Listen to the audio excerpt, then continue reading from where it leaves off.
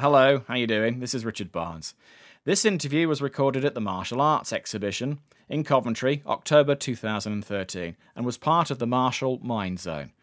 It was an opportunity for me to find out a little bit more about the guests, what got them into martial arts, and what they had learned on their journey. This interview is subject to copyright.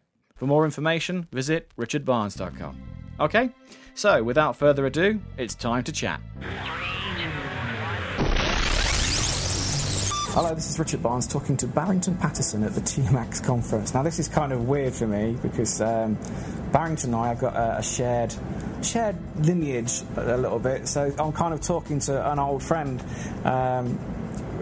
My chin still bears the hair of my chin. It bears a little scar that my friend Barrington put on there, and I like to think that when he did kick me on the chin, and this is a story I've told to so many people, I bled on him more than anybody else has come across. Anyway, it's nice to see you, mate. Cheers, thank you very much.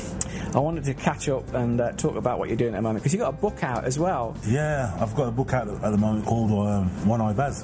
One Eye Baz, yeah. Right, now, how many people have actually... Well, tell me why it's called One Eye Baz. What's the... I've never had... I'm going to say I've never had the courage to ask why, you're known as One Eye Baz, or how it happened, but, you are One Eye Baz because... I've got one eye. Yeah, and how did that happen? By the book. By the book. It's nothing to do with something, an accident earlier in life. It was an accident earlier in life. My sister hit me with a can, threw a can at me when I was about 6-7 years old. Okay. And I was blind since then. Right. Now, I want to ask you a question, right? Yes. You have had this disability, right? Yeah. All the way through. How the hell, right? Because you need two eyes to judge a distance and whatever. How the hell can you be a martial artist with only one eye? And not only have you been a martial artist, right? You've got a career that spans 15, 20 years. Yeah. You fought on the world stage. Yeah. You fought for titles all over the place. You're very big in Europe. Yet you have this disability, but you've overcome it. But I've never let it stop me from doing whatever I wanted to do. Even when I first started, I used to go to pictures back in Handsworth when I was about 10, 12 years and watch all these Kung Fu films, and that's what inspired me. I wanted to do this, I wanted to be a world champion this, I wanted to be a world champion that. And because I've got one eye, it's never stopped me from doing whatever I wanted to do. I've passed my driving test first time, so... No, I was second time. That's just, Did you get hassled as a kid growing up? Did you? When I was at school, I used to get called like names like One Eye Cyclops and the Dragon and all this shit. So is that what prompted you to get into the martial arts bit, or was it? I got into the martial art first. Then I left the martial art. Then I wanted to put some muscle. I wanted to, went into these muscle man figures and all this. And I wanted to be like a muscle man. Right. I started bodybuilding. How old? I think it was about 18, 19 when I started bodybuilding. But I was told I used to train down like Dorian's gym, and they used to say to me, you can really, the physique what you got, you can really go far in the bodybuilding. But in order to go far in the bodybuilding, you got to take certain things. Yeah. And me, even though I've got tattoos, I'm shit scared of needles. So I thought, I ain't going down that way. Then I started back into the martial arts again. But I've always combined the two, training martial arts and my bodybuilding together. Yeah. So you start your martial arts, about 11, 12 years old? Yeah.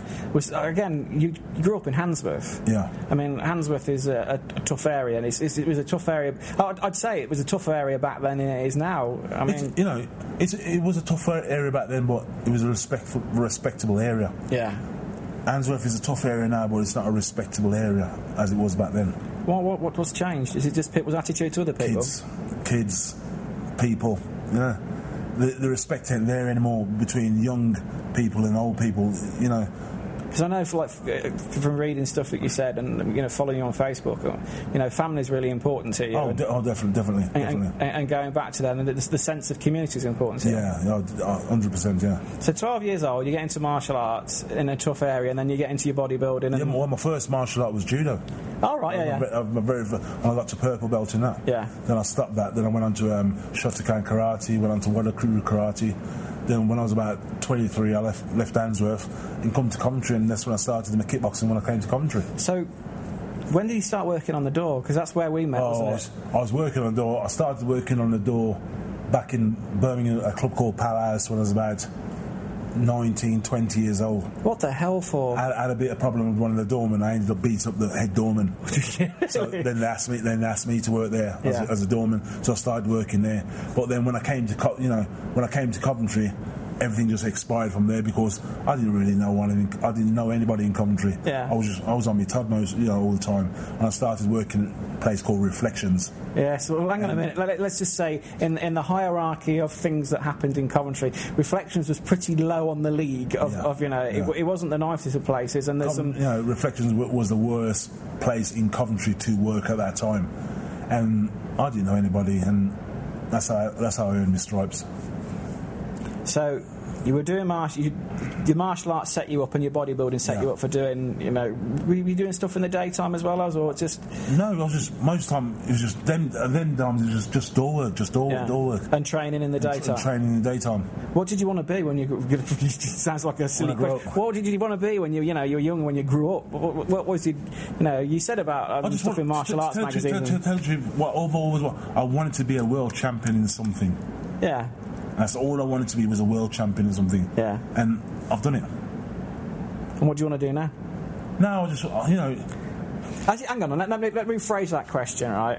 As your life view changed, obviously you were driven at a younger age to achieve what you've done. Now you've achieved it. Is it? My life has changed a lot since I've knocked the football violence on the head, and certain things I've knocked on the head, and my life has changed a lot. I've got bigger fish to fry now, so I've got to keep on. I've got to keep on the straight and narrow. So things are looking up. I was going to talk about the Zulu bit.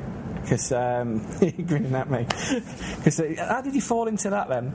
I fell into that when I was about in 1983. Yeah. I went to my first football match down in Birmingham. So you're about 16, 17 years old, yeah? Yeah, I went to my first football match down in Birmingham City Ground. Them days, you didn't really get black people at football matches like that. Yeah? Because I remember going down Even in Birmingham? Even in Birmingham, it was just... The place was just full of skinheads, and it was like, spot the black man. Yeah. You know what I mean? And everything... Because them days, we were like rude boys on the town, and rude boys didn't get on with skinheads. So every Saturday we would congregate uptown, and we would be fighting all these skinheads, and all these skinheads were like the apex. That's what the Zulus were called before. Yeah. The Zulus, they were called the apex. So all those rude boys used to have it off with the apex all the time. Yeah. Then we got friendly. Then we all of a sudden we started getting loads of black guys going down to football matches, and then in 1985, the Zulus was formed. And it was because there was more black guys going. Yeah, but it's people think it's not a black thing; it's a multicultural thing. Yeah. With Birmingham City, we got the most multicultural supporters in any club in England. It's a bit of a weird thing, though, isn't it? That it's took football violence, if you like, to bring together a community of people. Because don't forget, a lot of the come togetherness has been like through music as well. Yeah. Through the rave music, everyone used to go out and take the pills, and you didn't want to fight. You just want to party, lovey-dovey. Yeah. Same with your closest enemy. You'd be all partying and lovey-dovey with your closest enemy, you see. So, music and the casual dress sense has brought a lot of things together. Do you look back at them times and, kind of regret stuff that went on, or... No, I've never regretted anything I've done in my life. To tell the truth, the only thing I've ever regretted in my life is having 5 kids off 5 different women. That's the only thing I've regretted, because I've never had all my 5 kids together. So let's talk about your film, because you're doing films at the moment. You've been pulled into doing films and whatever. They're going to see you on the big screen. Yeah, I've been doing this film called Meet the Governors in London at the moment, and I've just finished filming last week. Yeah, and how was it? It was good, I just wanted to get my foot in the door or something. I've got my foot in the door now, so... Was it what you thought? Because I've been to film sets and whatever, and it's not as you imagine it. It's stop-start and things takes ages and multiple shots. You probably get a 15-minute fame. Yeah. That 15 minutes takes 6-7 hours to do. Yeah. And it was just stop-start, but... You enjoy it? Just can't wait to see the outcome of it. When does that come out? It's due out next year, May. I do on the podcast that I do. I offer people to go in my time machine, right? Yeah. To give the person an ability to jump in and go back to have a word with themselves when they say 13, 14 years of age, and whisper in their ear a word of wisdom. Now, if you were to have a go in your time machine, right, and it runs on diesel, so I'm getting good mileage out of it and everything, would you go back and have a word in your ear back then and kind of change the direction, or are you a happy chappy as you are? The things that I know now, if I knew the things that I know now, I'd go about For example, things differently. But the way you view people, the way you view life, or The way I went about things back then. Yeah. You know, because, you know, like I said, your past always catches up with you. Your criminal record always catches up with you. Because there's certain things I'd love to do now, like social work. I'd love to do things like that. Yeah. I went to a school in Birmingham last week, doing a speech for kids, you know. Yeah. And I think that, but it's always your criminal record. And it's what you say. You would have gone back and said a word in your ear and said, "Look, you know, do what you got to do, but keep your nose clean." Keep your nose clean, yeah. Okay. It's good talking to you today, Barrington. It's nice to see you again, especially in a formal way. Cheers, I wish you well. Hello again, it's Richard Barnes. I'm talking it for my second time in 2 days. It's Sunday at the TMAX conference to Barrington Pattison. Hello again. How are you doing? You're right. All right. We've got a live studio audience as well in front of us, so if you want to jump in at any point and ask Barrington questions about what's what and what he's done. But first, let's just go in chronological order again about who you are and why you got into martial arts and what you're doing now, because you've got a book out as well. Yeah. One-Eyed Baz. Yeah.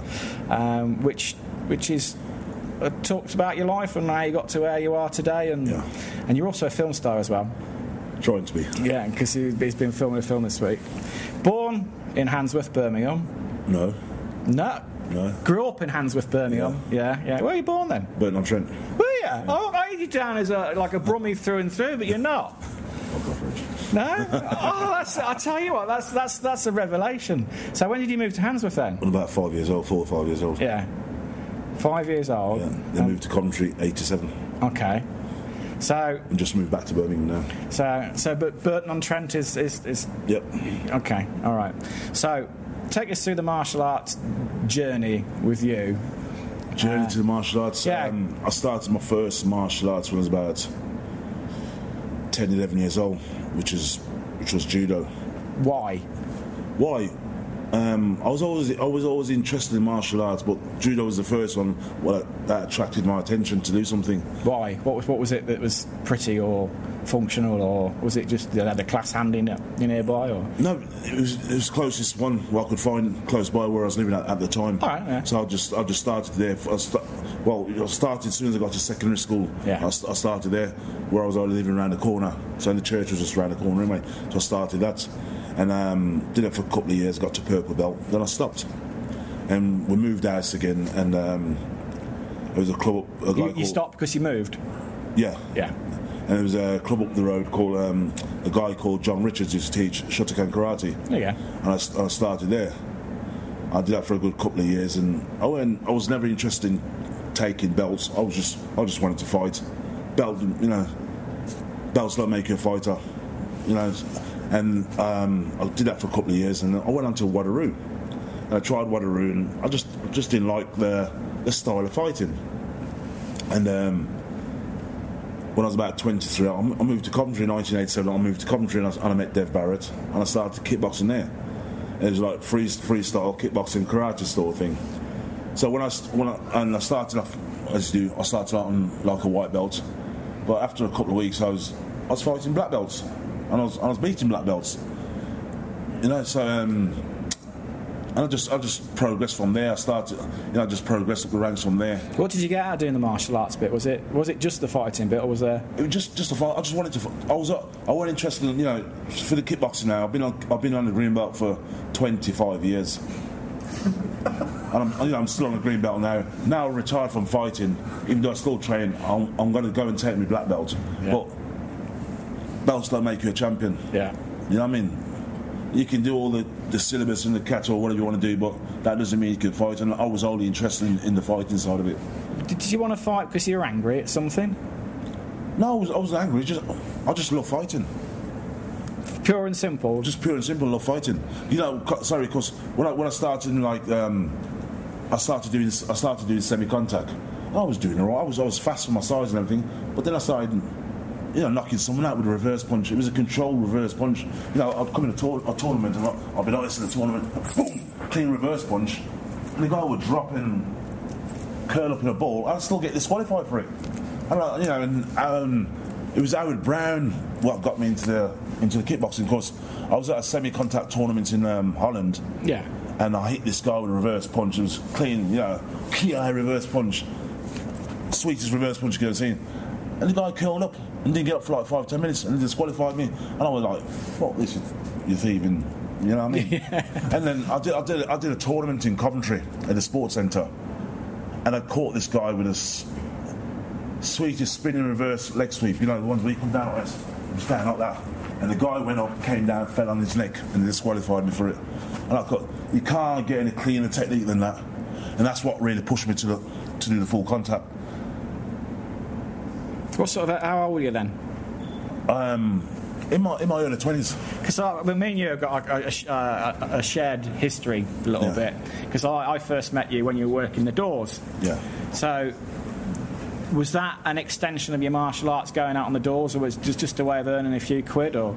Earning money and have a little fight on the door, and you know what I mean? Because when I was working on the door, I was totally different to everyone else. You know, I'd see guys fighting over there. I'm not going over there to stop the fight. I'm going over there to join in the fight. because no, I'm telling you the truth. Because I just wanted to fight. And that was you know. Because this is peculiar about me. Because again, this is a strange thing for me to interview you, because I've known you for a long time, and there's the fighter side of you. And there's also the other side of it that a lot of people don't see, is you're a very personable, kind, and quite caring person. So, I mean, I know family means... Personally, that's not for me to say, that's for other people to say. Well, no... What you see is what you get with me. You know? Like I said to you yesterday, I treat everyone the same, respect, and I expect respect back. Yeah. You know, the moment someone disrespects me, I'm slapping you in the face, simple as that. But going to okay, well, let's take this situation in. Like, I can see this happening in the Bull's Head in Coventry, where something kicks off and you think, let's go and go with this. But you've gone over and you've done your martial arts and whatever. Was your martial arts training relevant to being able to deal with those fight-type situations? Yeah, because the more fights you're getting and being more active, the more it came a lot more easier to deal with. You know, you get some guys who are working on doors 15 years and never had a fight in their life. So when something happens, they freeze. I don't know what to do. You know, like someone always said to me one day, you know, what would happen if someone pulled a gun on you? And the night I was working in the Ministry of Sound in London, the guy pulled the gun on me. I jumped on him, grabbed him around, and I took the gun off him and just started hammering him. Doesn't it say in the book of self-defence to run or hide when that happens? No, it doesn't say self-defence is self-defence. Yeah. I use my self-defence to help me. Yeah. And, you know, but the worst thing about it, the police always throw the book at me. You know, I'm on a fight on the street, and obviously because I'm a big lad, people don't expect me to kick. The big lad expect you to throw a punch. The first thing because I know I'm good with my legs, I can kick. First thing I usually do is kick. Yeah, I know about that. And then, you know, by the time it goes to court, it always goes against me in court. So, do you have I'll ask you about the regrets at the end. But when you were caught up in these situations or went into these situations, having studied what you had studied, were there just a few things that you used? Did you strip back techniques that worked? Were the stuff that you learned in martial arts was superfluous and completely rubbish for reality? Nothing that I learned was rubbish. I put everything that I learned, I put it into, whether on the streets or fighting a football match. I put everything into reality. Well, you talked about reverse sweeps. I mean, on the street, it's going to be... All right, it's going back some time now, right? When I was about 7-8 years old, because I'm from Handsworth. So in Handsworth, we had two cinemas. We had one called Grand Palace and one called Elite. So every Friday night now, this was like a black thing, mainly a black thing. So every Friday night now, it used to show kung fu films from 11 o'clock at night till 4 or 5 o'clock in the morning. And you have these two picture houses will be jam-packed on a Friday and Saturday night. So by the time you come out now on a Friday night, 5 o'clock in the morning, everyone's in the street going, wah, wah, and fighting each other. So there have been a lot of things that inspired me to do what I wanted to do. But the trouble is, I was blind in one eye, right? But that has never stopped me from achieving whatever I've wanted to achieve. You know, I can see just as good as you with two eyes. You know, I passed my driving test first time, and it's never stopped me. Because that's one of the things you've had to overcome. When I was fighting, I always passed my medical. I fair enough, I cheat, But I always pass my medical. You know, do I see, especially with my fighting wise, sometimes you've got to cheat to win. You know, I'll old guys and I hit him. If the referee says, "Oh, I remember fighting this," sorry, just get off subject, fighting this one guy. This what guy was as fast as fuck. Sorry, mate, kicked him in the bollocks. Sorry, accident. Right, the referee get a warning. You only get a warning, but you've slowed the person down already. You understand what I'm saying? So sometimes you got to use a bit. You got to use a bit of tactics. I fought in. How was it? Hang on. So you've used the disability that you've had, this, you being blind in one eye, to your advantage. Why not? Why not? Yeah. Okay. Tell me about you know well, I know you've had two sides of your training. You did your martial arts training, and you tested it out and got affirmation working on the doors. Yeah. Okay, but you also got into bodybuilding. So what's that all about? Yeah, well, I started. Because doesn't bodybuilding mean you can't move around like a proper martial artist? No. Well, I started bodybuilding. I got to a stage where I was looking good. You know, I used to get guys who used to come and see top bodybuilders. You could really go far in this bodybuilding. And I started training, I was pumping iron. But yeah, for you to bodybuild, you got to take that shit. And me, I'm shit scared of fucking needles. Right? Even though that tattoos, I hate needles. So I thought, no. Then I started on the tablets. But the tablets stay around in your kidneys too long and they'll fuck your kidneys up. So I thought, fuck this, I'm just going to try and train naturally. Plus, I was getting more into the kickboxing, and all my fights I was getting drug tested all the time. So I didn't really want to risk it. But I've always combined the two. You know, people say to me, "Oh, you get stiff and you get slow, but weight training, load of bollocks." No, you don't. But I was stretching every day. I was still doing my CV. So long as I was stretching and doing my CV, I'm not the greatest of stretchers, but I can kick. Do you? When you look back at your training and your bodybuilding and all that linked together, and you talked about your willingness to fight people. Yeah. Was that what you wanted to do as a kid? Or just something that kind of fell into it, starting with the judo and most of it started like. When I started going football matches, how old were you in your first football match? I'm one of the main top hooligans in the country. No, I'm serious. I'm one of the well-known football hooligans in the country, and I'm not ashamed of it. You're probably a fucking rapist. You ain't going to admit you're a rapist. I'll admit I'm a football hooligan all day long, even though I've stopped it now. You understand what I'm saying? So I went to my first football match in 1982-83 because I'm a Birmingham City fan. And when I first started... Is that team below Coventry City? No, above Coventry City. Okay. Notice he touched me on the leg there, give me a bit of affirmation. Put me in my place. No, Coventry's shitty, mate. Oh, sorry about that, So, at least you've got your own ground. Yeah, carry on. So I'd say I started going down to Birmingham City ground. You know, at them times we were like, in Birmingham Town, we were rude boys.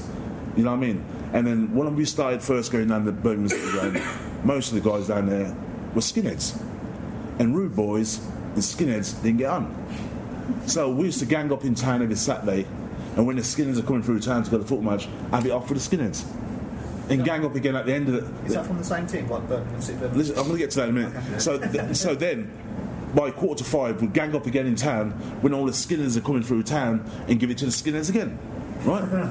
So most these skinheads at the time, they were called the Apex. Right? And we were black, white, Asians, we were townies. Right? So then all of a sudden, we started bashing these skinheads and got talking to these skinheads, and we started going down a football match, mingling with all these skinheads. That's where the Zulus were formed. Right? So the fights were on racist grounds to start with? It was a racist thing first. Yeah. Of course, don't forget, rude boys and skinheads didn't get on, just like skinheads didn't get on with muds, rude boys didn't get on with muds. Yeah. No one got in with each other. Yeah. So we was all fighting each other.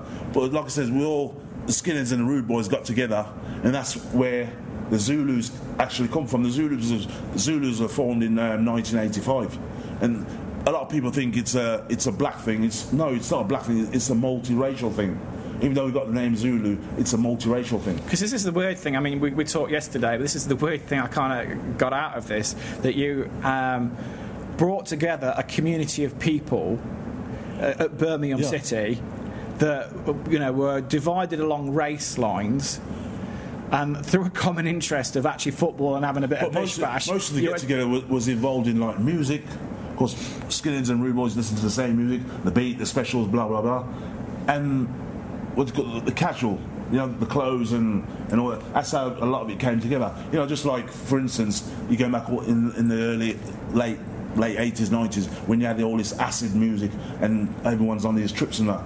You know, you'd see your worst friend in a rave. You'd be all, come on, mate, how you doing, mate? You want a drink? Because people would be pilled up. You know, and so that's how a lot of people did get together as well, through the rave scene, the casual dressing scene, and the music. Do you think football... I don't want to ask you this question and get the wrong answer. I mean, football violence is football violence is something that is very much frowned upon these days. And do you think that it has evolved out of that? It's frowned upon because people don't understand football hooliganism. You know, I'm trying. You think you just go to a football match and you see someone with a different colour scarf, you batter them? No, you don't. We know who these guys are. We know, through phone and technology, we know who these guys. We know who we're looking for. Yeah. We don't just go and bash someone because they've got a different coloured scarf on, or because he's walking down there with his missus. It's nothing like that. You do get some arseholes that are like that, but the main thing is not like that. And most of it's all is like on a Saturday, you go into his town, say like I'm coming to Coventry and we're coming down here just to take the piss really. We're going to your main pub where all your boys are, and we just want to chase you out your main pub and just take the piss in your town for the day. And that's what a lot of it is as well, to tell the truth. So when I followed my team, Coventry City, the smaller team than Birmingham, hasn't got its own ground. When I followed them and go away from home, one of the things that I've really enjoyed is the banter that you get between fans. And but I've not got into the bish bash side of it. But I have studied in pubs and... But recently, I've only been interested in football recently for about a year or so. I was never interested in football. I'm to God's honest truth. What's changed then, I just wanted to fight. What's changed, yeah? What's changed because I'm getting older now, and I've got some good things coming for me now. Yeah. I've just done the film last week, Meet the Governors, with David Essex, Drizzle Kids, and Richard Blackwood and various actors. And I've done my book, what's been out about 6 months, and I'm trying to get into like I explained to you yesterday. I went to do a job last week. The guy who's a social service guy asked about, can you come in and talk to these kids for me? I said, yeah, I'll come in and I'll just tell them the truth, tell it as it is. And they were going on, and I said, listen, there's like 4 mentors there. And I said to these guys, I said to the mentors, these guys are not going to relate to what you're saying. You've got the education, you've been to university, you've been to college, you've got the paperwork, you've got the degree, this degree, that don't mean jack shit. I've been there, done it. They can relate to what I'm saying to them because I have been there and I've done it. No matter what they've done, sell drugs, done this and that, I've done it all. So I think they relate to me more than relate to you. Okay, so they relate to you. You've been there and done it, right? And you're saying to them the path that you followed to that, the violence and whatever else is not the be all and end all. It's not the answer. It's obviously I've to tell them a different way. Even up till now, I wouldn't change my path again because I think I chose the right path. But certain things that I know now, if I knew back then, I'd have gone back certain things, a different way. Because, as I say, your past always catches up with you. It's because you're finding now some doors are closed that you want to be opened. Yeah, some doors are closed. I like to do things with kids and a lot of things, but I can't because my fucking record's that fucking long. So I can't, I've got my own door company. I can't put my name forward on my door company because if the police find out, I'm mud because I'm fucked with the police. I'm down as a police hater. You know what I mean? So I've got my guys running the door. I've got to take a back seat. When I get the new door, I say to the manager, do not mention my name to the police. You know what I mean? But you go into trouble, get on the phone and just give me a call.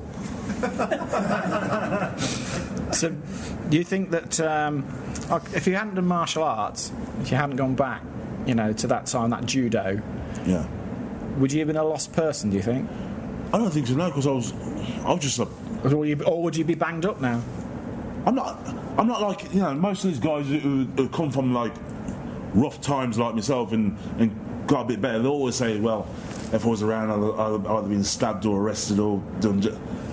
I was I would have been locked up, but I wouldn't have been killed or doing time for murder. I was just wild, anything for a fight. So the martial arts bit kind of gave you a direction. Yeah, because then I started fighting. I was getting paid for my fighting. Yeah, when you talk about now martial arts fighting, I don't know, I'm going off subject again. No, go on. I fought some of the best fighters in the world. I fought Vitaly Klitschko. I fought Denis Alexio. Denis Alexio started with Van Damme in kickboxer. He's the one who played Van Damme's brother, the one who got crippled in the fight. Yeah. I fought him in Hawaii. Right, it's a world title fight in Hawaii. I fought a guy called Paulo Zarello in Brazil. He was 3-4 times wacko. This is the best one. Right. I fought in 1995. I fought in the World Championships in Ukraine, and I fought Vitaly Klitschko in the final. He beat me through politics and that. Because what it was, on that day I had 4 fights on that day, and they said to me, "Yeah, you're fighting in the final tomorrow." And big England squad, you're fighting in the final tomorrow. So I said, all right, fair enough. I took my bandages off, and you can't go after your hotel because you got other guys fighting, so you got to stay in the vicinity where it is. And I'm up in the tears and I'm sleeping. And about half an hour later, someone come, wake up, you got to fight. I says, you told me I'm fighting tomorrow, I ain't fighting now. You have a fight now, you get disqualified. So I had 10 minutes to warm up and fight. I went in there, done 5 rounds with him. He didn't knock me out. He won the gold medal, I won the silver medal. So from that now, I ended up fighting Denis Alexio for a world title in Hawaii. Everything was going. You got to Hawaii, blah blah blah, and everything. And the first round he come out, I was just, I weren't a good technician, but I could fucking bang. I just wanted to tear up. But Denis Alexio, he was a proper technician. But everything he threw at me, I was just coming forward and soaking up, blocking, coming through 1 or 2 punches. Then in the third round, he done a spinning back kick right in my groin, and he snapped my box. Right, I was down on the floor for about 15-20 minutes. Then the promoter came into the ring and said, if you don't get up and carry on fighting, you're not going to get paid. So I got up and carried on fighting, did an extra 3 rounds, and Dev put the towel and says, I can't do anymore. That was that. Promised a rematch after that. He had about 5-6 fights after that. I never got my rematch. Then I got another chance for a world title fight, and this is I was fighting a guy called Paulo Zarello in Brazil. 4 times WACO Pro World Champion.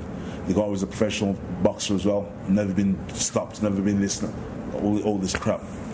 I remember coming out to the fight. We fought in Sao Paulo, and it was Brazil's National Independence Day, so it was free for everyone to get in. So there's about probably 30,000 people there, and come out the first round, and he was just hitting me with everything. I was going, where the fuck these punches and kicks coming from?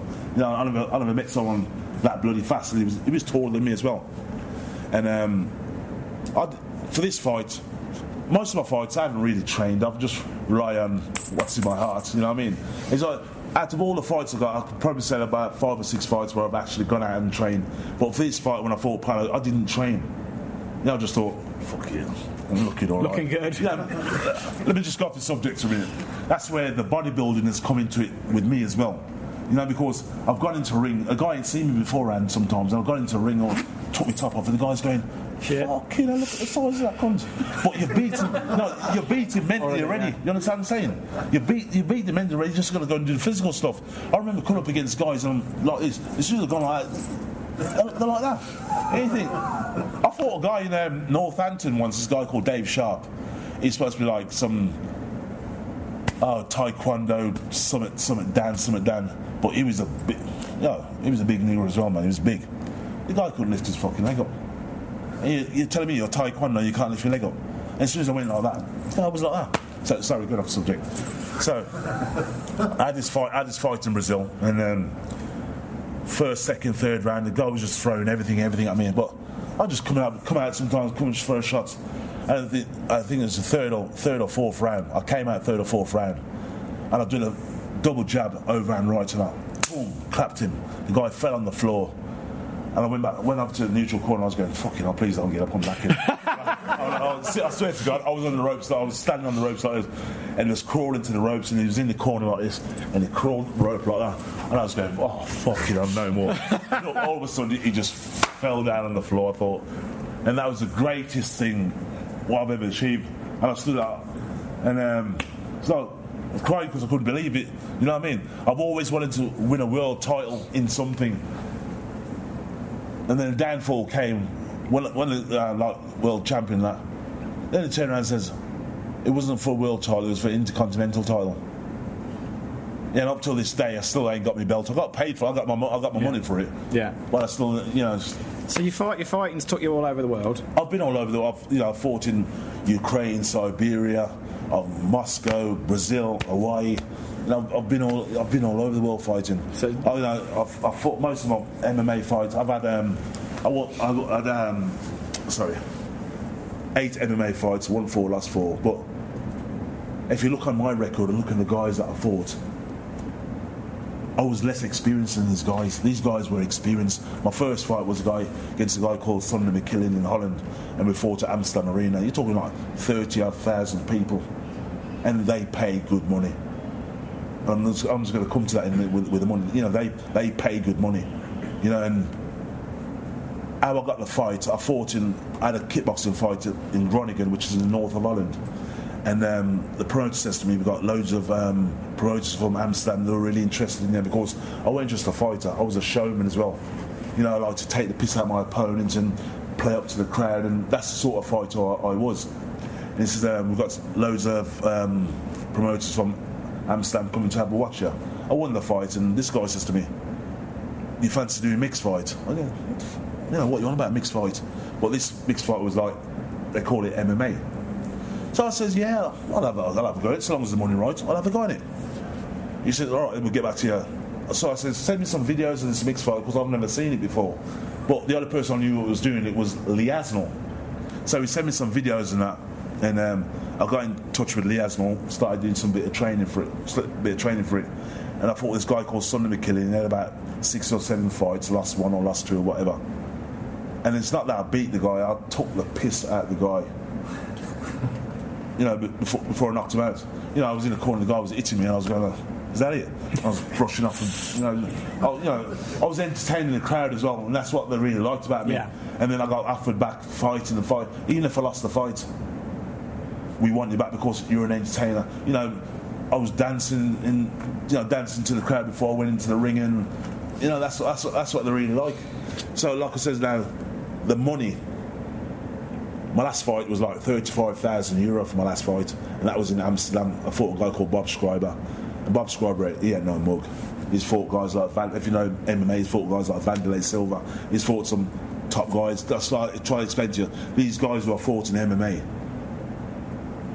the amount of experience these guys have got to me. But like I says, when you go back to I ain't got no subject. When you go back to fight, you're probably getting bored now. When you go back to fighting now, the mistake I made in the MMA. Even though I did judo for a good couple of years, I was more of a stand-up fighter. I didn't like the grappling, but I had to do it because that was a style of fighting I was fighting. I was more like a Chuck Norris.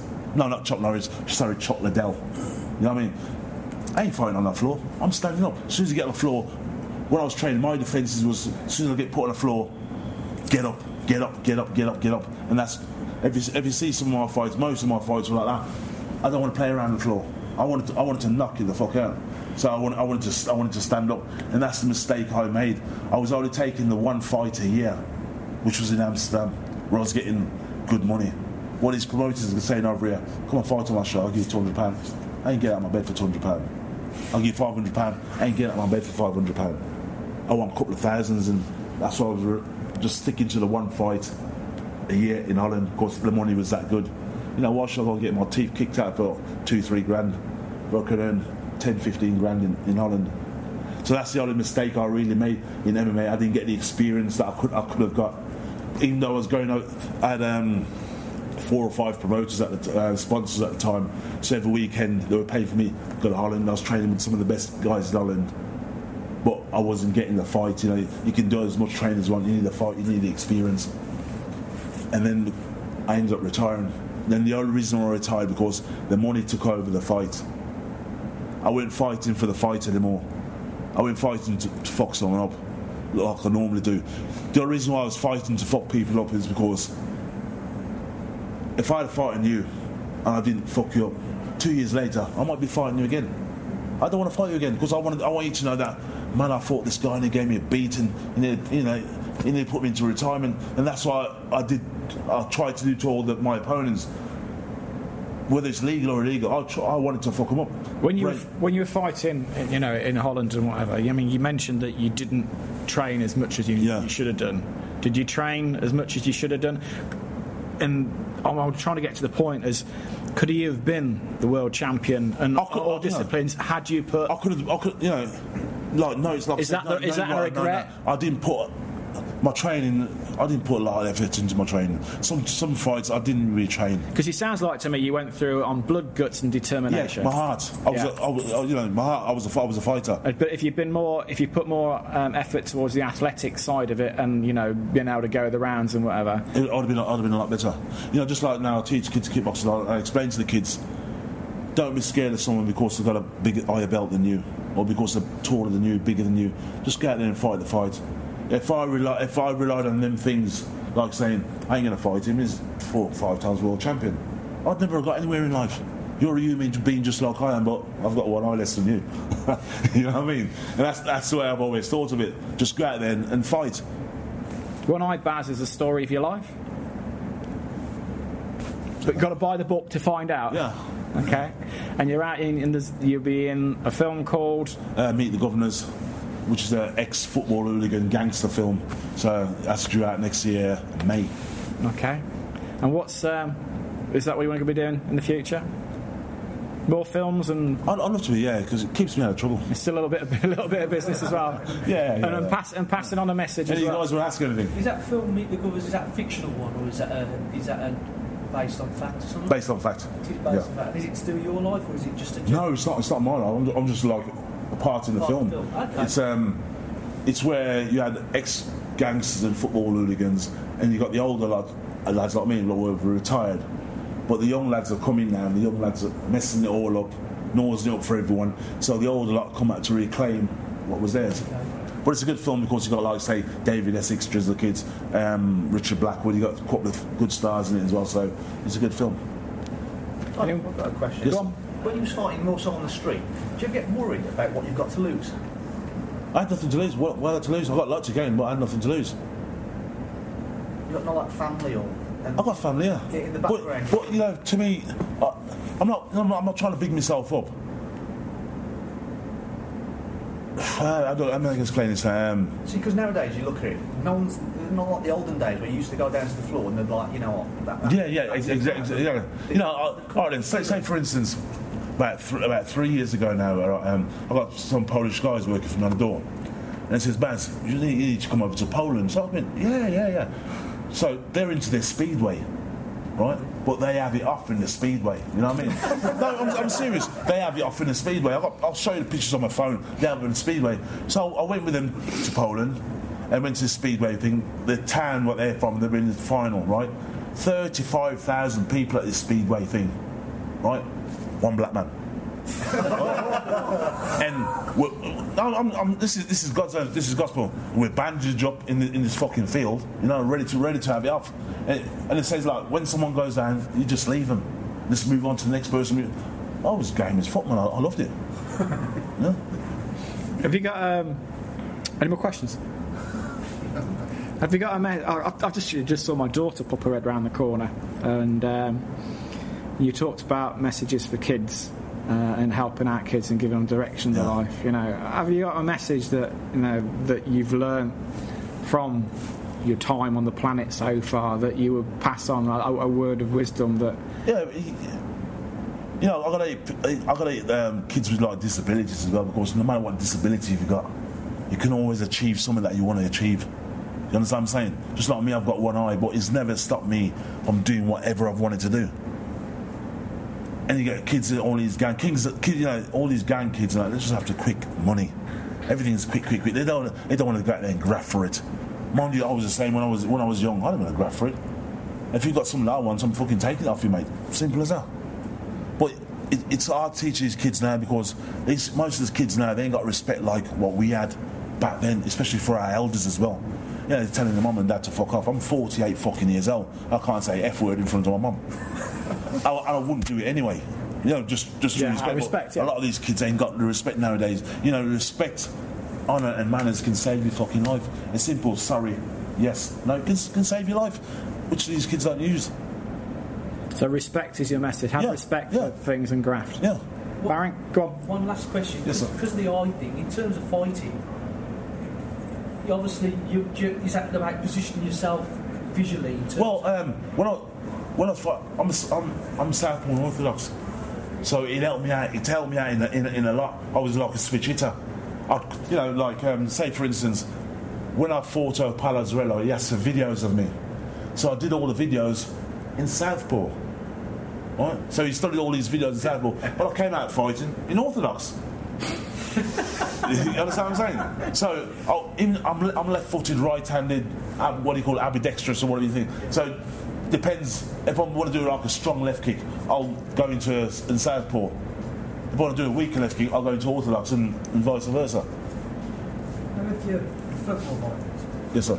were you avoided by other firms? Was there other men from other firms? I was avoided by the firms and mainly, of course, the police as well.